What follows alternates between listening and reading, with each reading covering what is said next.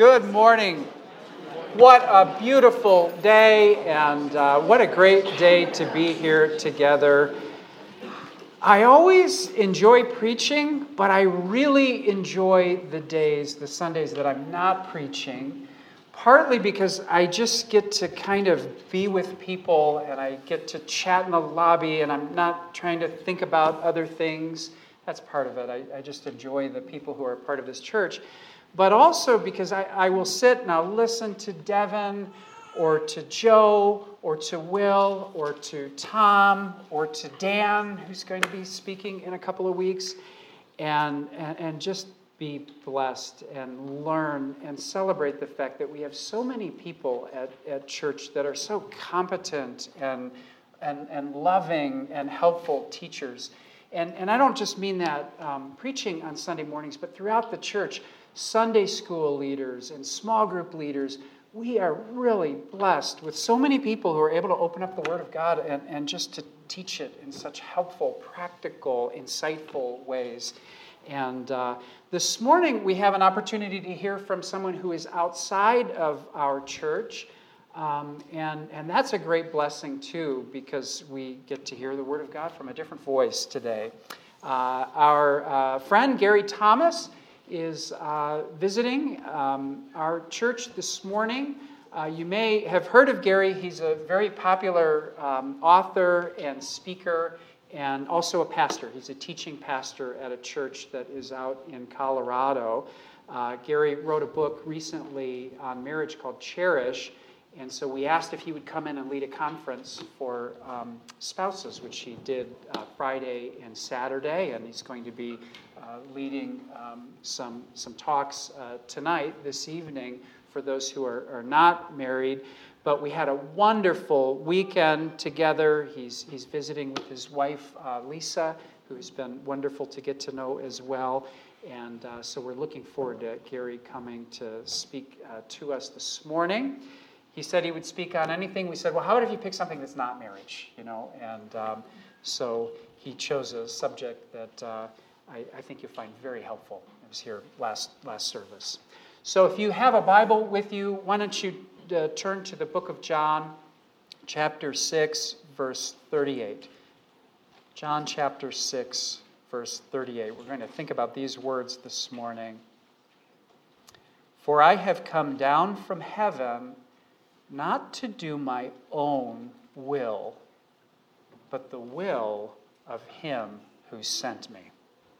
Let's pray. Father, we thank you that you have given us this opportunity today to come here and just to stop, just to pause, just to rest in many ways, but also to hear from you. We live in a world where there are so many voices that are speaking into our lives, and even our own voice, which is constantly talking inside of our own heads. But today, it's our desire to hear your voice. And we pray that you would help Gary and strengthen him as he teaches us this morning. Help us to hear your voice through your word today. Give us receptive hearts. We pray that you would give us sharp minds, and we pray that you would give us the wisdom and the clarity to know how to apply those things that we will hear today into our lives. We trust you for that. We depend upon your Spirit for that this morning, and we pray in Jesus' name. Amen.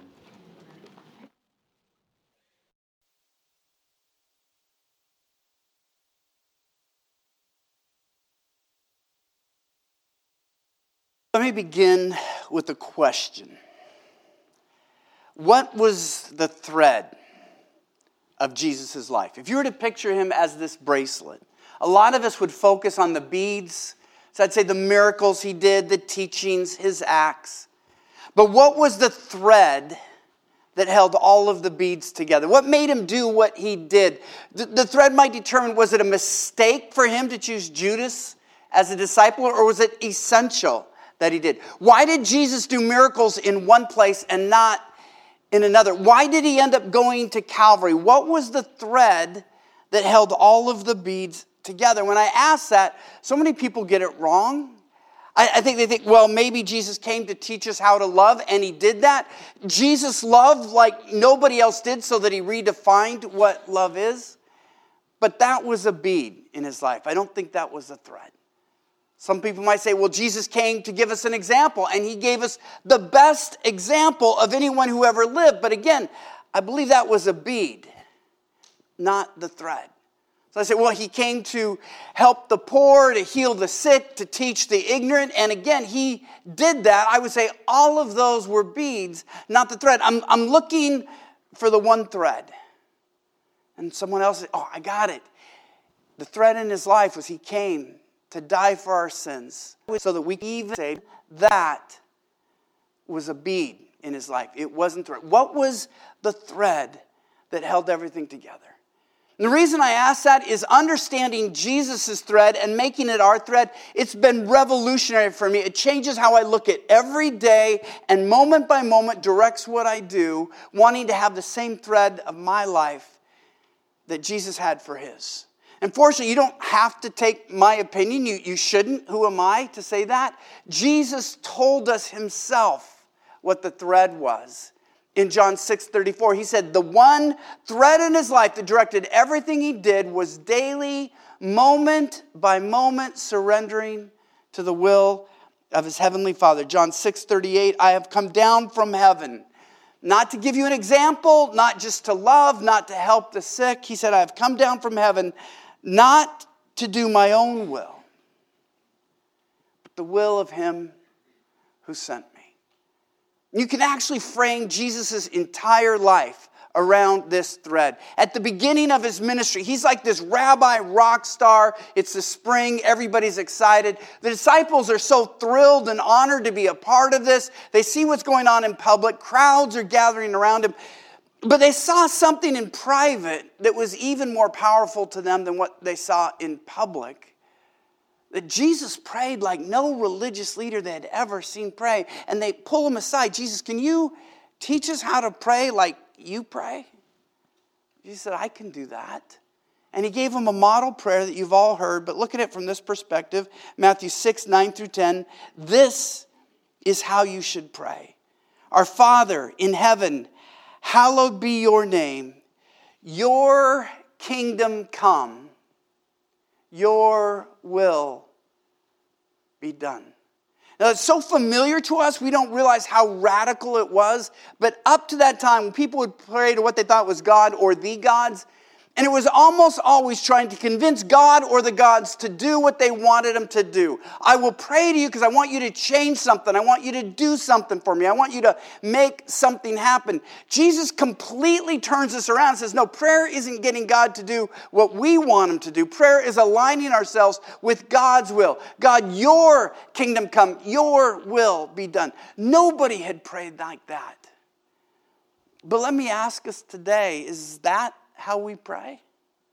If I'm honest with you, I'm more motivated to pray when I want God to change something the way I want it to be changed. When I want him to do something that I want to be done. And Jesus said, no, that's not the thread of our life. That's not the focus of prayer. It's aligning ourselves with the will of God. It's a whole different way to live. We go forward 3 years. Now Jesus is ending his life on this earth. And far from it being an exciting time for the disciples, it's sobering. There's almost this heaviness around Jesus that the disciples had never seen before. He's so serious and he's somber. And they still fall asleep, and Jesus goes away by himself to pray. And what does he pray?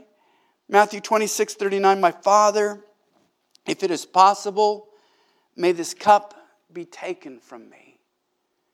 What Jesus is saying, God, if there is any other way that this will can be accomplished, that they can be saved, that we can be reconciled, let's do that. Let's find another way. But then he ends as he had taught his disciples to pray, but not as I will,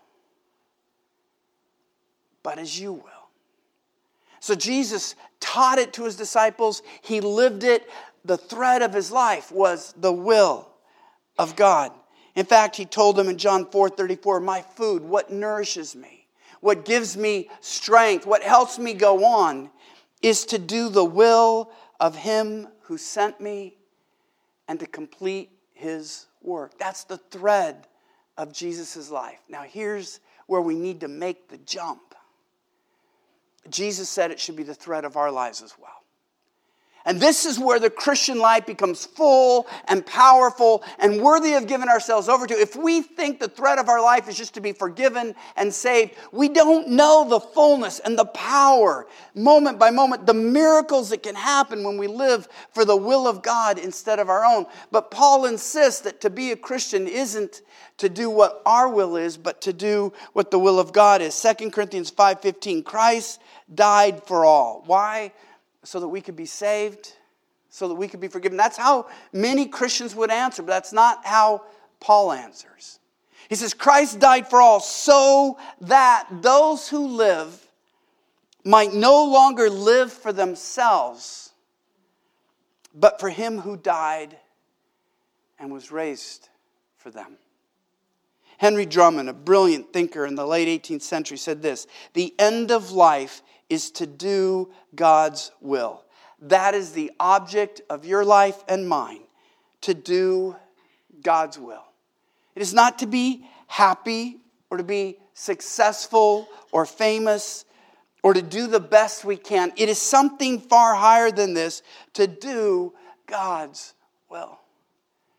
And what I hope comes through when I ask for God's help to do this wouldn't be seen as a heavy obligation. This would be seen as the path to true life. Think about what rips you apart, what frustrates you, what brings so much just angst into your life. Isn't it trying to please everybody and you know you can't? Your parents want something of you. Your kids ask this. Your friends expect that. Your spouse hopes you'll do that. And you have your own expectations of what you think you should do. And eventually you're going to come to the position where you realize, I can't please everyone. It's impossible because if I do what he wants, she'll be frustrated. If I do what she wants, he'll be angry. And you can't find peace in that life. Others' expectations.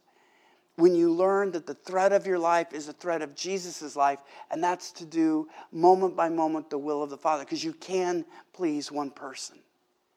If you're taking directions from one opinion, you can do that. And that's the Christian life. What does this mean? This can set you free. You were not created to make your parents proud, to please your children, to make your spouse happy, or your boss rich. That's not the purpose of your life. The purpose of your life is to do the will of God. Now, it has a lot of different elements. I want to focus on two where I think we kind of push back against the will of God and where we need to find freedom. And the first thing that surrendering to God's will means is surrendering to God's moral will, his moral will.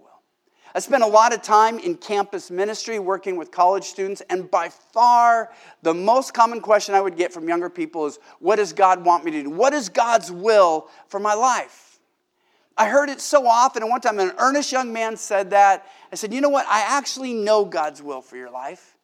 He said, really? Yeah, God told me his will for your life. Let's get together for lunch. I'm going to tell you God's will. He was so excited. We sat down. He's eager. I open up my Bible to 1 Thessalonians 4:3 and read this. It is God's will that you should be holy. His face fall. What else have you got? That's not what he was looking for. No, anything but that. And I said, but this is God's word to you. His will is that you should be holy.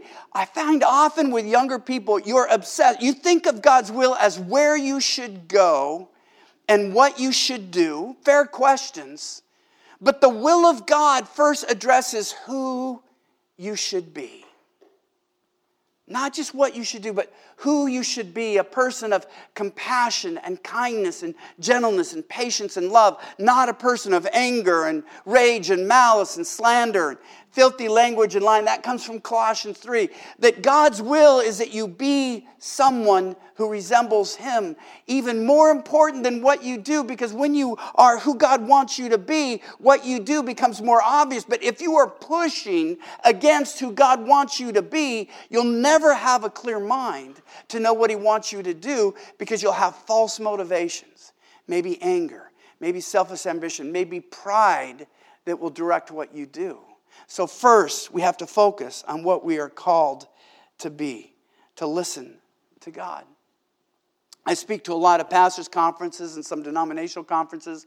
And after one just a few years ago, the head of the denomination pulled me aside and said, "Boy, you are a lone wolf." I said, "What are you talking about?" He goes, "Giving a talk on holiness? Nobody does that these days." And it breaks my heart, because holiness has such a awful reputation. It's seen as this legalistic burden, as a hard word, when it is exact opposite. It's the way to freedom. I am a Dallas Willard fanboy. If you want great, brilliant works on spiritual formation, I've never been disappointed by a Dallas Willard book. They're not easy to read, but they're worth the labor. They're powerful. And he challenged me when he said, Jesus didn't remove the need to obey. He transformed why we obey. And not understanding that distinction has really set the church back. We don't obey to become saved. That is done in the finished work of Jesus Christ, the death and resurrection. But the fact that we don't have to obey to be saved doesn't mean it doesn't matter whether we obey. Because where we're not obeying, we're bringing much grief into our life and shame into our life and regret into our life and much angst into our life. And when I look at the difference between the ancients and the moderns, I love to read old literature, Christian classics, and people say, "What's a Christian classic?" Any book that's been read that was written hundreds of years ago. Books today have a shelf life somewhere between yogurt and milk. They just don't last very long. But if a book has been read that long, and the difference I see in these great works of old, that today's Christians are obsessed with salvation. Am I saved? Are you saved? The ancients were obsessed with holiness. And it completely changed the way they lived their life. In fact, a lot of books in the old talk about growing toward perfection. John Wesley had a famous book called A Plain Account of Christian Perfection. Now, I think he probably regretted using that word, because he spent his whole life trying to redefine it, because it became so contentious. But when you look at what he meant, this was the path of freedom. He says, if God can save me from the worst of sin, why can't He save me from all of it? He said, here's what I mean by perfection. I don't want anger to influence how I treat anybody, whether they sin against me or whether they cut me off in traffic. I don't want anger to direct what I do. I don't want lust to impact the way I look at a single person of the opposite sex. I don't want selfish ambition to direct me for 1 minute of my life. I don't want my life to be directed by selfish ambition. I don't want covetousness to steal my joy. He goes, why shouldn't I expect that God will completely deliver me from that? If He'll deliver me from a little, why not all? And why do I think I'm better with a little bit of anger in my heart? Do I think I'm okay with just some slander and that won't impact my relationships, or a tiny sliver of lust really won't set me aside? Why wouldn't I want to be free from all of it? He said, you pray for financial provision. I know you do. He goes, you pray for people's health when they get sick. Do you pray just as earnestly for holiness in every aspect of your life? And here's the challenge again. It's not heavy. You say, if you knew the blessing of holiness, the peace and the joy that comes from always surrendering to God's moral will, it would be what you pray for most. Because it is a lie of Satan that holiness is a burden. Holiness is never a burden. Pursuing holiness is not a burden. It's sin that's a burden. It's sin that destroys our life. In fact, sometimes I wonder if sin brings it to remain. A few years back when we were still living in Texas, We had a plumbing problem, and it flooded part of the floor, including a closet where I had a lot of boxes and files and whatnot. So we had to pull up the carpeting, and I had to take all the boxes out, and I put them in my office where I worked. And there were probably 8 to 10 boxes that were just piled up there. And I thought, I'm not going to just put them back in the closet. I really need to go through them. I've been meaning to, so I'm going to go through them this weekend. I won't put them away right now. But then there was a game on that weekend. I thought, I got next weekend. I'll just go through them then. And that didn't really happen. Well, Christmas vacation is coming up. So how about if I do it over Christmas vacation? But Christmas is a busy time. Okay, this is my New Year's resolution. I'm going to clean out my box. And then it became the next year's New Year's resolution. And it just never happened until we decided we were going to sell the house. Do we have any realtors here? What's the first thing a realtor will tell you if you want to sell your house? Declutter. You got to get out. I said, okay, I've got to finally go through these boxes. So I went through, and it did. It took all of a Saturday, 8 to 10 hours. And then the next Monday when I came into work in my office, I sat down. And it was like, oh, it's so nice not to have this clutter.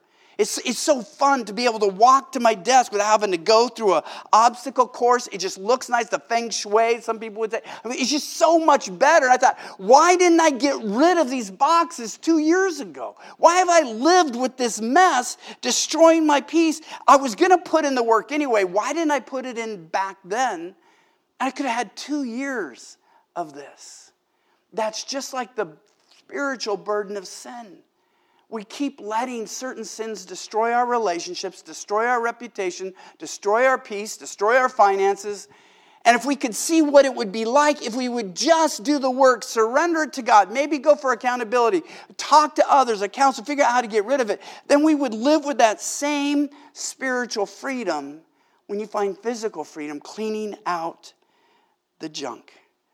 And so practicing holiness is not about getting to heaven. That's not it at all. In fact, rather than practicing holiness being about getting into heaven, for me, it's about trying to make my wife's life not feel like hell. I mean, think about it. Who bears the greatest burden of your sin? You're not going to be damned for your sin if you're in Christ. It's your parents. It's your kids. It's your spouse. It's your friends. They bear the burden when we don't take holiness seriously. So the easiest way I found to surrender to God's moral will is just to recognize the absurdity of sin. If we would just take sin apart and say, why do I even do it? Why is it even a temptation? It never works out. It never makes things better. It always imprisons me. It creates massive disturbances in our lives. It's what wrecks our relationships. Let me say something to the men real quick. This is worth all your price of admission, which I know was free today, but if you did pay price of admission, 87% of men who cheat on their wives want to go back after the affair is over. If any of you are tempted this morning, I'm standing up and saying statistically, there is basically a 90% chance that you will wake up and you will say that destroying your kid's home, hurting the woman that you made those promises to, was the greatest regret of your life. Now, if I have any choice, and somebody says, Gary, 90% chance this is the wrong choice, 10% chance it might work out, I'm not even going to question that I want to take that 90% chance. But how often we do that because we don't understand the absurdity of sin. And let me say to the younger people, I so applaud those who are in recovery groups. There's churches all over the nation where people, whether it's substance abuse, it could be a sex addiction or anything like that, and they go to meetings every week. The gold standard, if you're a hardcore addict, is 30 meetings in 30 days. And you call your sponsors and you're reading books and you're listening to podcasts and you're making phone calls and all of that. I so applaud that work. But here's what I want to tell you, those who aren't yet addicted. If somebody is willing to work that hard to get rid of a sin you might be tempted by, do you want to open the door and let it into your life? If they will spend so much time and money and effort to walk free of it, why would we invite that into our life? And yet you're in an age where people will say, this will make life better. It will make life fun. It will make life easier. When the people who have been there would say, no, it is one of the greatest regrets of my life. It's the thing I spend the most time trying to get rid of. God's commands, we just sang about the goodness of God, a brilliant song. God's commands aren't arbitrary. God isn't a killjoy. He loves you, which means every one of his commands are there for your good. The surprising message of holiness is this, that joy and peace and happiness are hidden behind goodness. God wants you to live a life of joy. He wants you to have peace, not be afraid of getting caught. He wants you to have happiness, and he knows the path to that is to live a righteous life. I'm actually turning 61 tomorrow. And when I look back, again, speaking to the young people here, literally every time I knew there was a decision that God wanted me to make and I wanted to do this, every time, without exception, every time I went against the will of God, I regret it. Every time I've chosen to surrender to God's moral will for my life, I'm so glad I did. And when you're my age, I believe you'll feel the same way too. So why not just look ahead and use the experience of us older ones where we've messed up and say, okay, I don't want to make the mistakes they made. When I'm their age, and eventually it will happen. I know you can't believe it. Eventually you get there. And for us older people, then why doesn't that inform us? You know that's true. If you're in your 40s, 50s, or 60s, I bet if you look back, you say, yeah, that's right. Why doesn't that inform our future choices? If we know we always regretted not surrendering to God's moral will, why is it even a temptation that we would consider doing something else? The second way we surrender, not just to God's moral will, but to God's path for our life. It might not necessarily be a moral issue, but what God wants us to do, there is an important part of that, what he's calling us to. And this has been a long journey for me. I grew up wanting to be a writer. I was one of those that from early on, I knew what I wanted to do. In large part because I can't really do anything else. Anybody would pay me. I'm a man of remarkably limited gifting. I'm not very good with numbers, which frustrated my wife one time because she was homeschooling our kids and teaching them math. And she says, Kelsey, how are you going to succeed in life if you don't know math? And Kelsey said, Daddy doesn't know math, and he's done pretty good. So that wasn't really helpful in that case. I'm not good being over people. I'm a mechanical idiot. One time when we were really poor, and I thought I would change our own oil in our car. People did that more back then.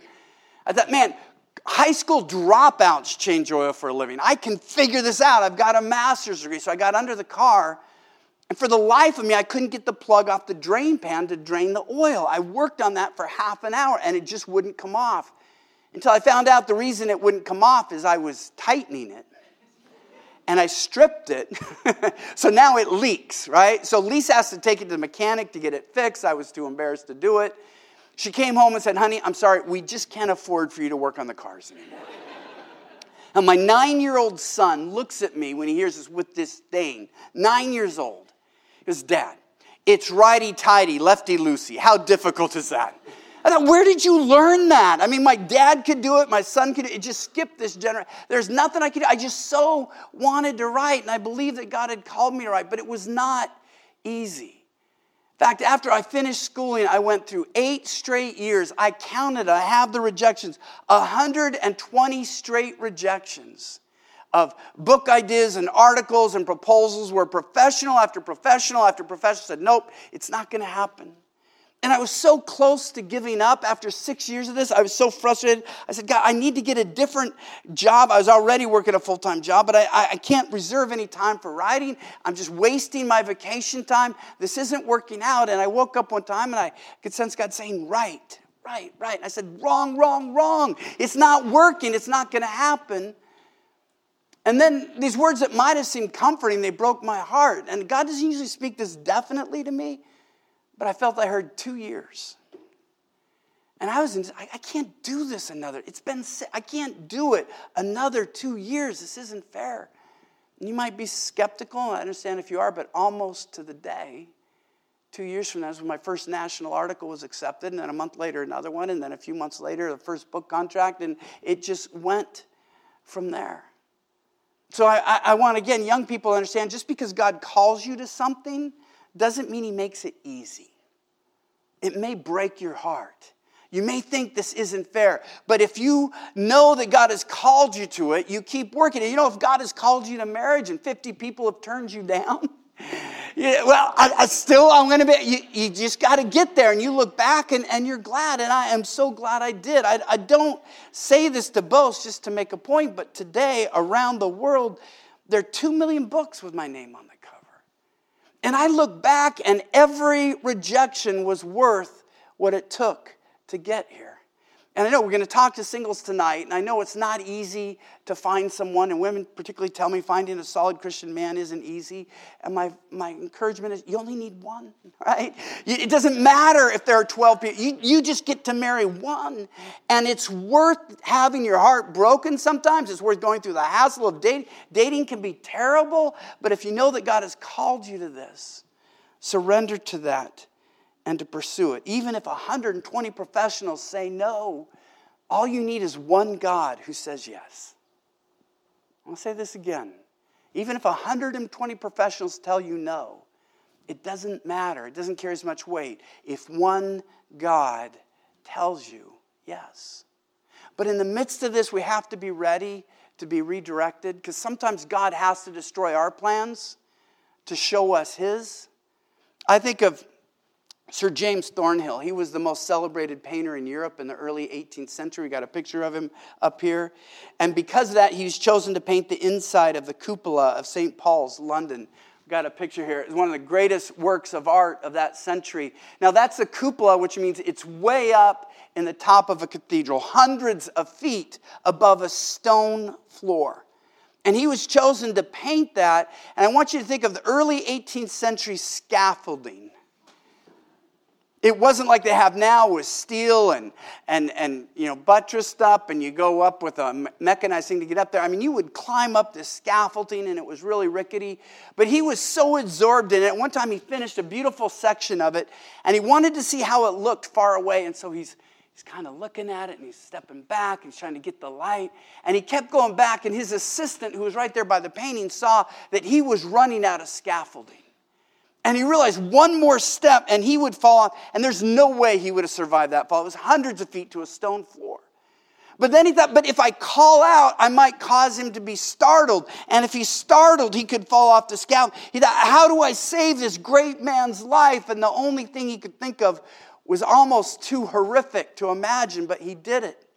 He grabbed a paintbrush and put it in a thing of black paint, and then he just created a swath over the masterpiece, and it worked. Thornhill stopped in his tracks, and he charged forward to throw his assistant off the scaffolding. Why would you do that? Until the assistant said, you are half a step away from dying. And Thornhill realized that masterpiece had to be wrecked. Masterpieces. What if God wants to destroy the relationship you're in that you want so much because he knows it's not healthy for you, and he's got something better? What if the job flames out, or the major doesn't work, you don't get into that college, and it's not that God isn't being kind to you, it's just he's being overly generous, saying, I know what you want and it's not right for you. I've got something even different.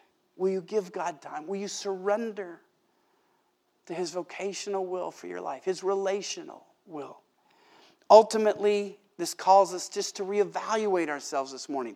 What is the thread that holds your days together? Why do you make the decisions you make? Why do you spend your energy where you do? Is it ambition? You're going to make your name known. You're going to get rich. You're going to have pleasure. All of these things that at the end of your life, you're going to look back and say, it was wasted time.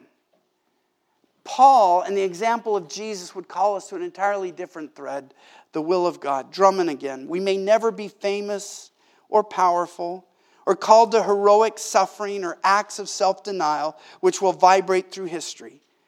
That though we are neither intended to be apostles, nor missionaries, nor martyrs, but to be common people living in common houses, spending the day in common offices or common kitchens, yet doing the will of God there. Catch this. We shall do as much as apostle or missionary or martyr, seeing that they can do no more than God's will where they are, even as we can do as much where we are, and answer the end of our life as truly, faithfully, and triumphantly as they. Do you believe you can live as significant a life as a famous martyr from of old?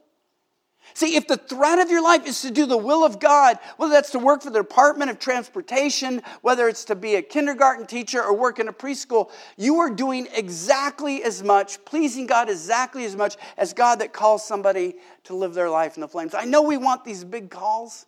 And some people say, well, Gary, I don't think your life is a good example because you did make it. You said you've sold 2 million books. But if that isn't God's will, in the end, it doesn't matter. We all have these pockets of influence. When Lisa and I were in an earlier home, we had this next door neighbor. And she heard people talking, that they'd heard me on the radio or they'd seen things. She saw that Lisa and I were traveling a lot. And one day she was out in the yard and she calls Lisa and she goes, this is kind of embarrassing, but I've just been wondering this. I have a question. And Lisa goes, okay. She goes, is Gary famous? And Lisa asked, what am I supposed to say? I go, that's the easiest question in the world to answer. If you have to ask if somebody's famous, the answer is no, right?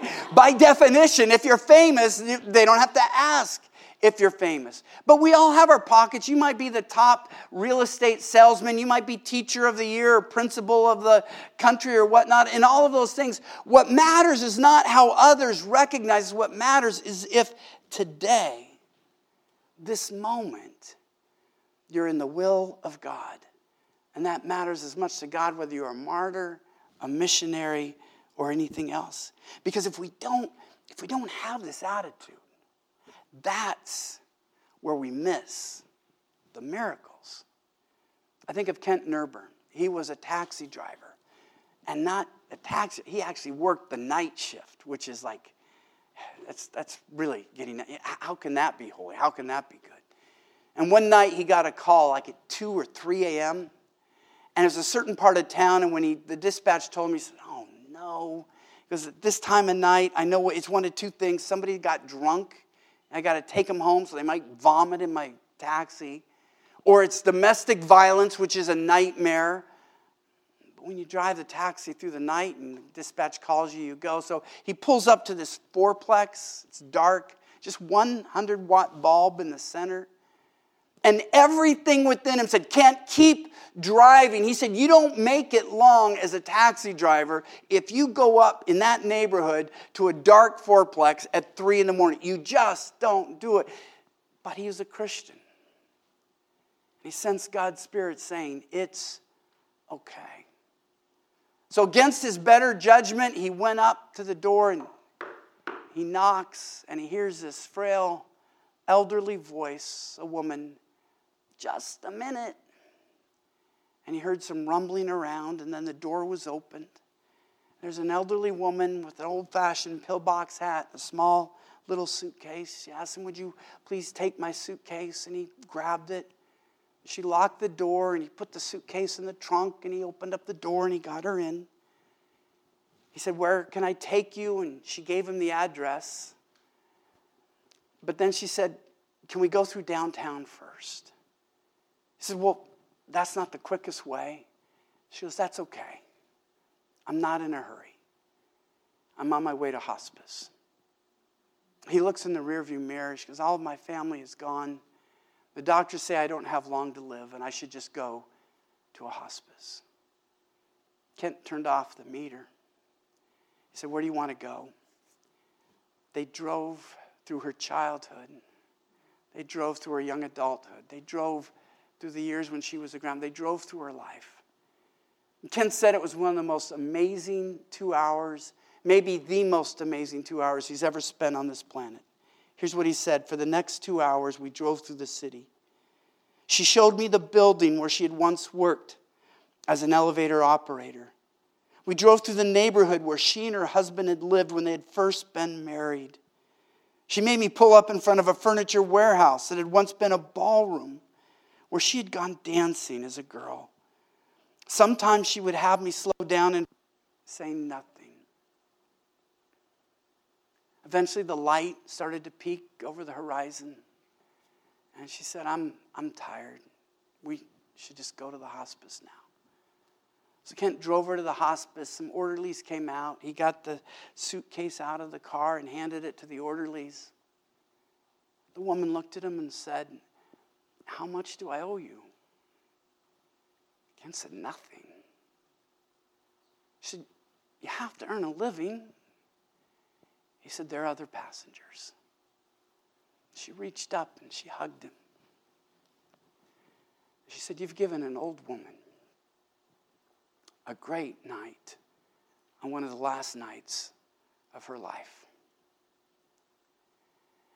Kent got back in the taxi. He never turned the meter back on. He never turned the light on. He was done.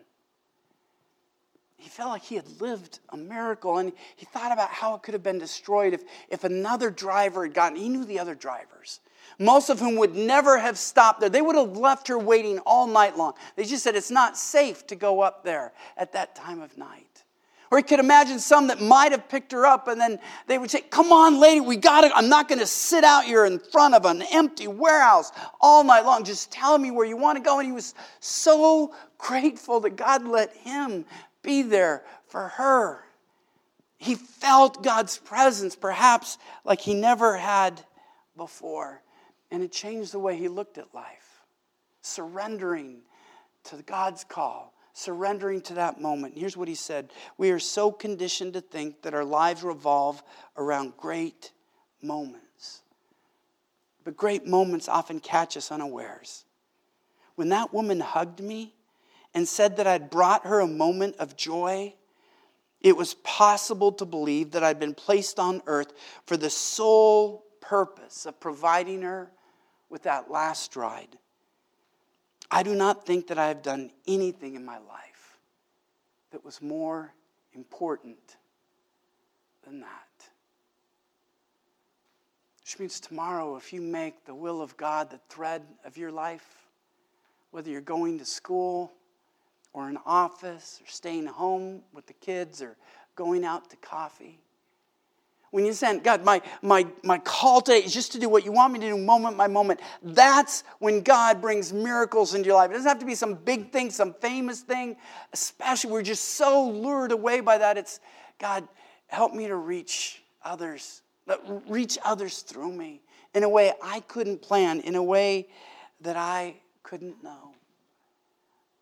And that's where life takes off. That's the Christian life. Because everything else we seek, it just doesn't last. John says in 1 John 2:17, the world and its desires are passing away. Wanting to be famous, to be wealthy, to have power, to be appreciated. You can get that, but when you die, it dies with you. But when the thread of your life is the same thread that it was for Jesus, doing the will of your heavenly Father, John says those who do the will of God, they live forever. Let's pray. Father, I pray by your Spirit this would be seen as a word of inspiration and invitation, not heaviness.